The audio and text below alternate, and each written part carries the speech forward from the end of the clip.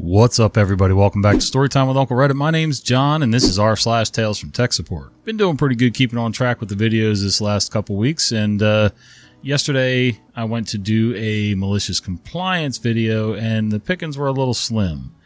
So we tried something a little different and did an episode of Am I the A-Hole? Usually try to stay away from some of those stories and those topics because they can get really sensitive, and I just don't want to get too awful deep into certain subjects. So as long as I can pick and choose the stories I want to read over there, then yeah, we'll give it a shot. See what you think. Hop on over there, check it out. I give my opinion for whatever it's worth, all 2 cents of it. And same thing for today's Tales from Tech Support. Pickings were a little slim. It's kind of a slow Thursday for the tech support stories, I guess. So I did a couple of newer ones and a couple of older ones that I don't think I've read before. Some of them have got a little age to them. So I'm hoping that maybe they're something that I've never touched on before. If I did, it's been a long, long time. So, and of course, with my memory being what it is, who would know? I could probably tell the same story every week and forget that I said it the week before. But anyway, all right, let's do some tech support. No, this isn't Star Trek. You can't download solid matter. I was doing over the phone tech support for a computer vendor. A woman calls in about a computer she had bought used at Goodwill because she's unable to connect to Wi-Fi. Ethernet's not an option because the computer and router are in different rooms. It's a desktop, and I explained that desktops often do not come with a Wi-Fi adapter. I checked the original specs on our website and confirmed that it did not have a Wi-Fi adapter.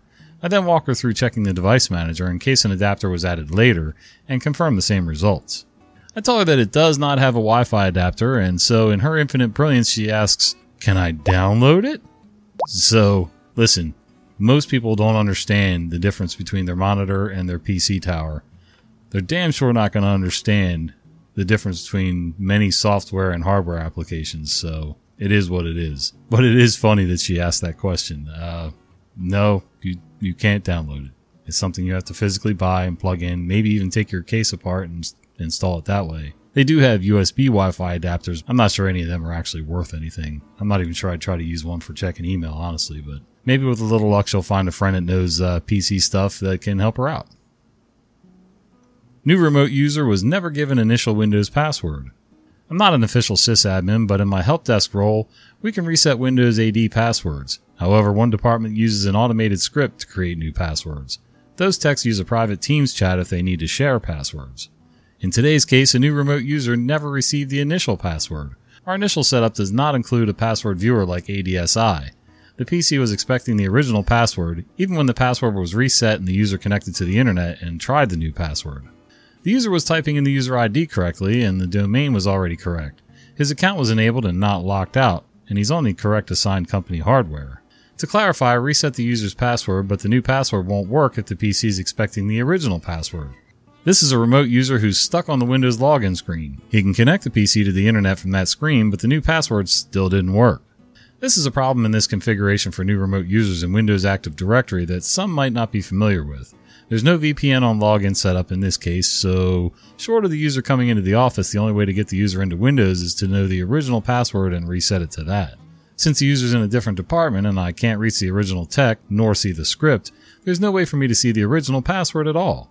I couldn't reach the original tech that set up the new PC, who should be able to remote in if the user's online, but stuck on the Windows logon screen. The other techs only have remote tools that work after login. The techs tried to revert and test the original login, but got the wrong password error, even though they were typing in the exact password that they saw. 5 different techs looked at the issue and couldn't figure it out. We were about to have the user come into the office when someone saw that the automated script used lowercase L's and uppercase I letters in new passwords. When you use a sans serif font, those characters look exactly the same. Try typing the word illusion into Teams with a capital I and lowercase L's and see what it looks like. The user was dead in the water for 2 whole business days, and many techs spent a lot of work time on a simple issue. We had a good laugh about it, and I will ask if we can use ADSI. I only learned about it today. I know that my post title is hyperbolic, and stuff like this happens all the time. I get that an AutoScript isn't really an AI, however, I also feel like these tools are supposed to make our lives easier, not harder. All this tech, and I feel like some of us are going backwards. In this case, no human techs were assigned to create non-confusing passwords, because the script saves time and money. If Skynet wants to confuse the human race, all it needs is a shitty font. I've run into this in a few places, not with passwords necessarily, some with passwords, but I go to read certain things online and somebody chooses a font where, like you said, I's and L's and certain fonts are just so hard to read that it gets confusing. Now let's add the fact that passwords are 99.9% case sensitive and usually need special characters, numbers, and everything else, which is good. It's secure. But yeah, if you've got some kind of program or software that's automatically assigning these things and it's a terrible font to begin with, then that definitely doesn't make lives easier at all. The hug heard around the company. I was thrust a laptop by an angry exec early this morning with him complaining that his laptop had locked up again. Normally we have a ticketing system in place for any and all tech issues. However, when an executive wants something, he bypasses the system because of RHIP. Oh dear God, I gotta look this up. RHIP. Oh, RHIP means rank has its privilege. So I go through the normal routine of diagnosis, and through my efforts I see that the issue is simply bad RAM. I replace the RAM and take the unit back to the executive. He tells me he refuses to take the unit unless I have made 100% sure that everything that was wrong with it is fixed. Internally, I wanted to punch this man, but I held it in and simply asked him what other issues he was having, and pulled out a notepad. He ran through a load of issues that all screamed, "Just run FNC Cleaner," to me, and I took his unit back to my desk. After going through and cleaning out BS installed programs used literally once and never again, and cleaning out junk data, I found that a folder in his roaming was reading 12 gigabytes but was hidden. I log in with my creds and enable viewing hidden or protected files, and I see that the hidden folder was from 2014. Basically, it was just a bunch of pictures and looked to be a temp folder created by one of the old programs I removed, some kind of picture manager or some such. Normally when we see personal pictures on the machine, we're supposed to delete them immediately. Now, no one ever does this, as we're not that big of dicks in the IT department. Plus, this guy was an executive, so I decided to just move the pictures to his desktop under a folder I created called Old Pics. I took the laptop to him and informed him of the pics, telling him I left it up to him if he wanted them deleted or not. He thanked me for my time and I went back to work. About an hour later, him and his wife, who had come up to join him for lunch, came over to my desk. He seemed very happy and she was crying. Now, normally when I have nothing to do and a boss comes over, I stand up to greet them. Just the way I was raised, I guess. I wasn't prepared for what followed and was totally shocked by the outcome. The lady wanted to thank me for finding the pictures, and the executive reached out to shake my hand, thanking me profusely before pulling me into a hug in front of the entire IT department.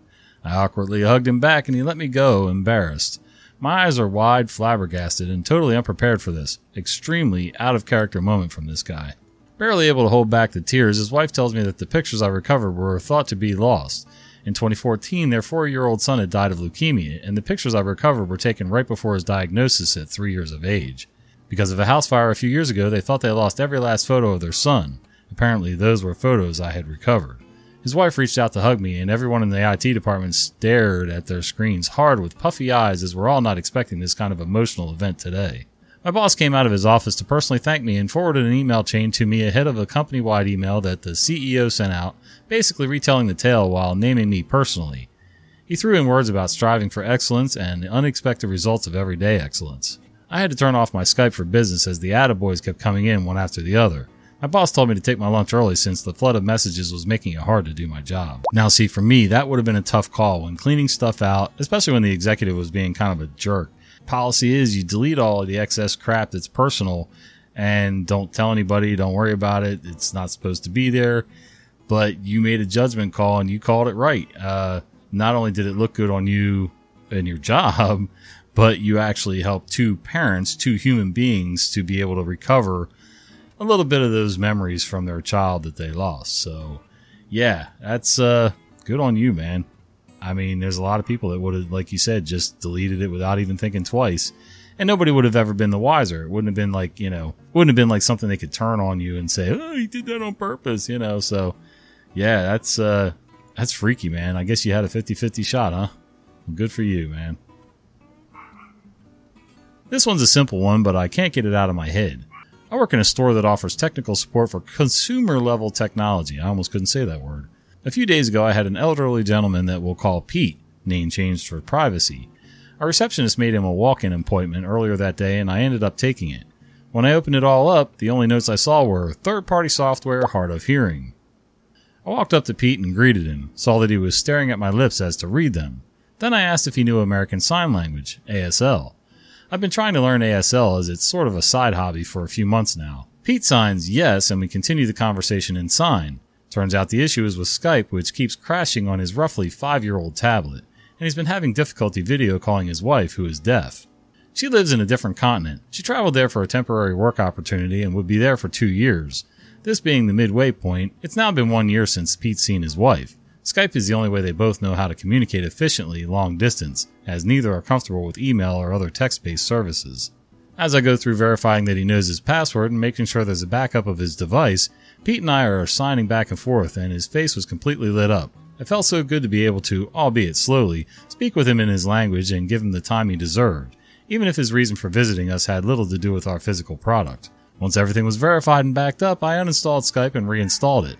Had Pete sign in and use Skype's test call to ensure it wouldn't crash, as it would immediately upon call creation before. Test call went through fine. Sweet! I looked down to write a few extra notes and began to hear some coughs. I looked up and there was Pete, crying while waving to his wife through Skype. Pete called her and she picked up. He introduced me to her and told me that it had been 3 weeks since they'd heard from each other. I stepped away to give him a moment alone. It's moments like these that keep me going as a technician. Even though I barely touched Pete's tablet, fixing it made me feel like a hero. It's been a few days and I can still see his smile. Just thought I'd share. Thanks for reading. Oh my god, I don't know if you can hear that. The husky in the house, Dolly, losing her mind. I think she's waiting to be fed. But sometimes even after she's been fed, she'll still do that. She wants somebody to give her some kind of attention of some sort. The rest of the time she just sits on the couch ignoring everybody and drooling. So who knows? Anyway, OP, another story here where somebody does something fairly simple for somebody without even knowing the impact that they're actually making.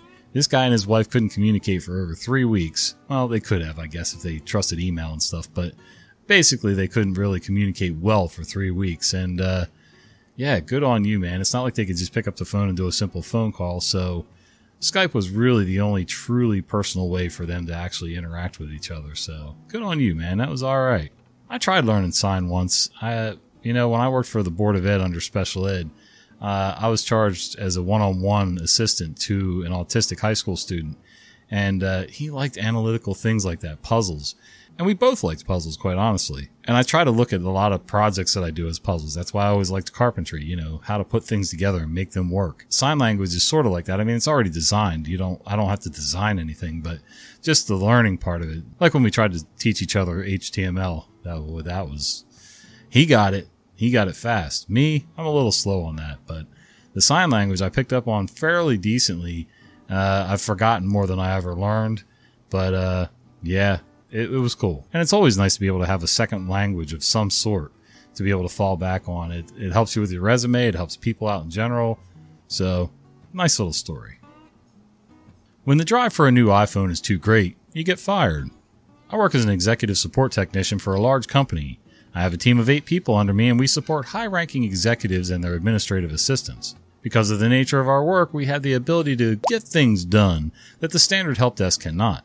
We can force upgrades that would otherwise be denied, get things expedited, skip the normal procedures, and talk directly with the people who fix the issues.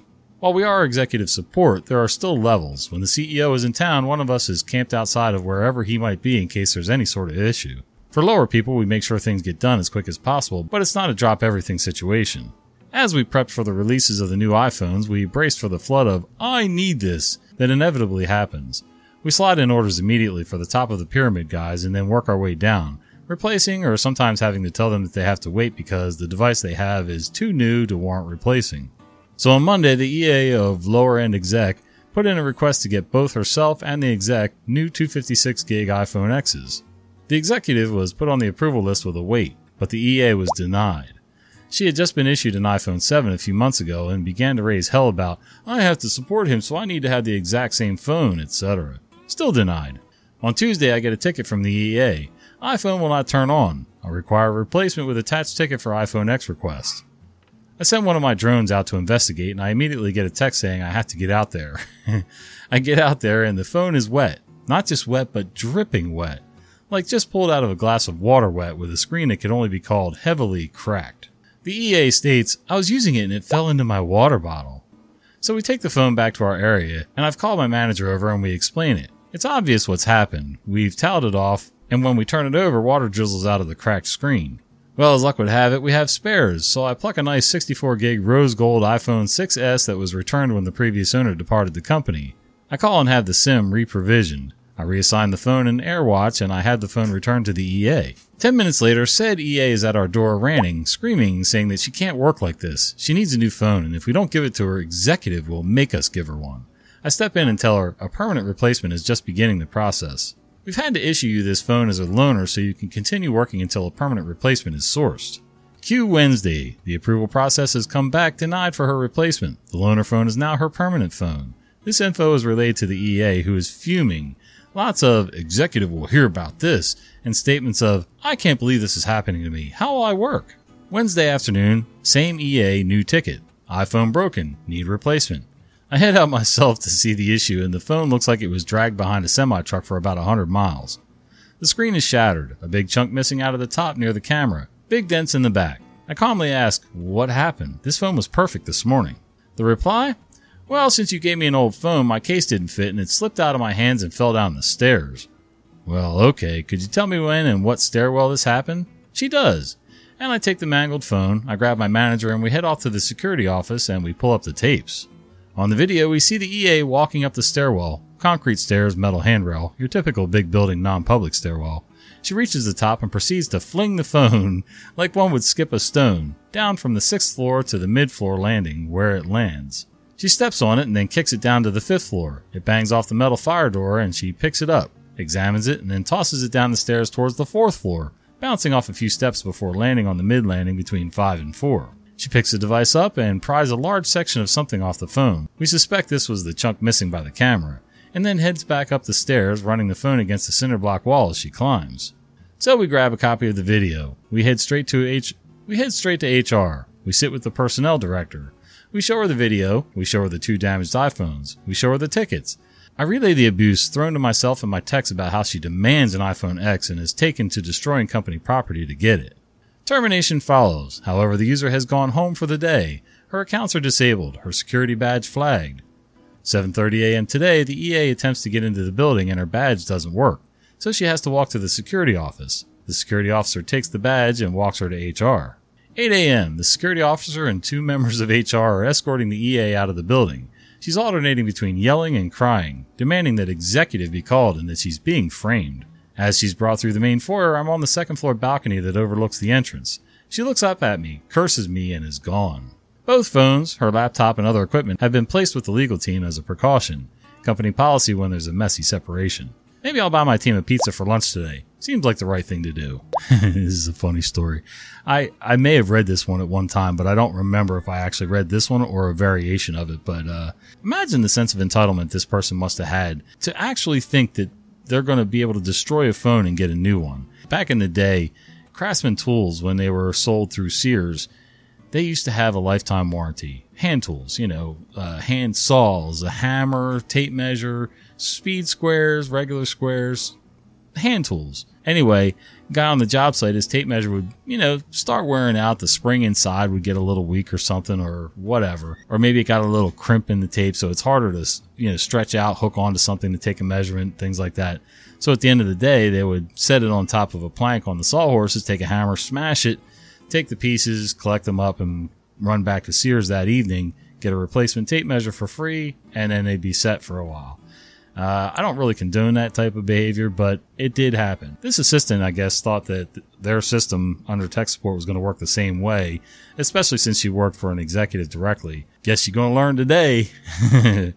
All right, guys, thanks for sharing a little bit of your day with me today. I hope you enjoyed these stories, and if you did, do me a favor. Give me a like down below, leave a comment, and if you're on the podcast format listening, if you're on Spotify at least, I think you can leave a review, and you can even leave a little comment to the little generic question that I put up down there, like, what did you think about today's story and whatever. I like hearing from you guys, so, it lets me know if I'm on the right track, if I'm reading stories that y'all like, if there's something you want to see different, that maybe I can try in the future. So, yeah. All right, till the next one, we'll see you.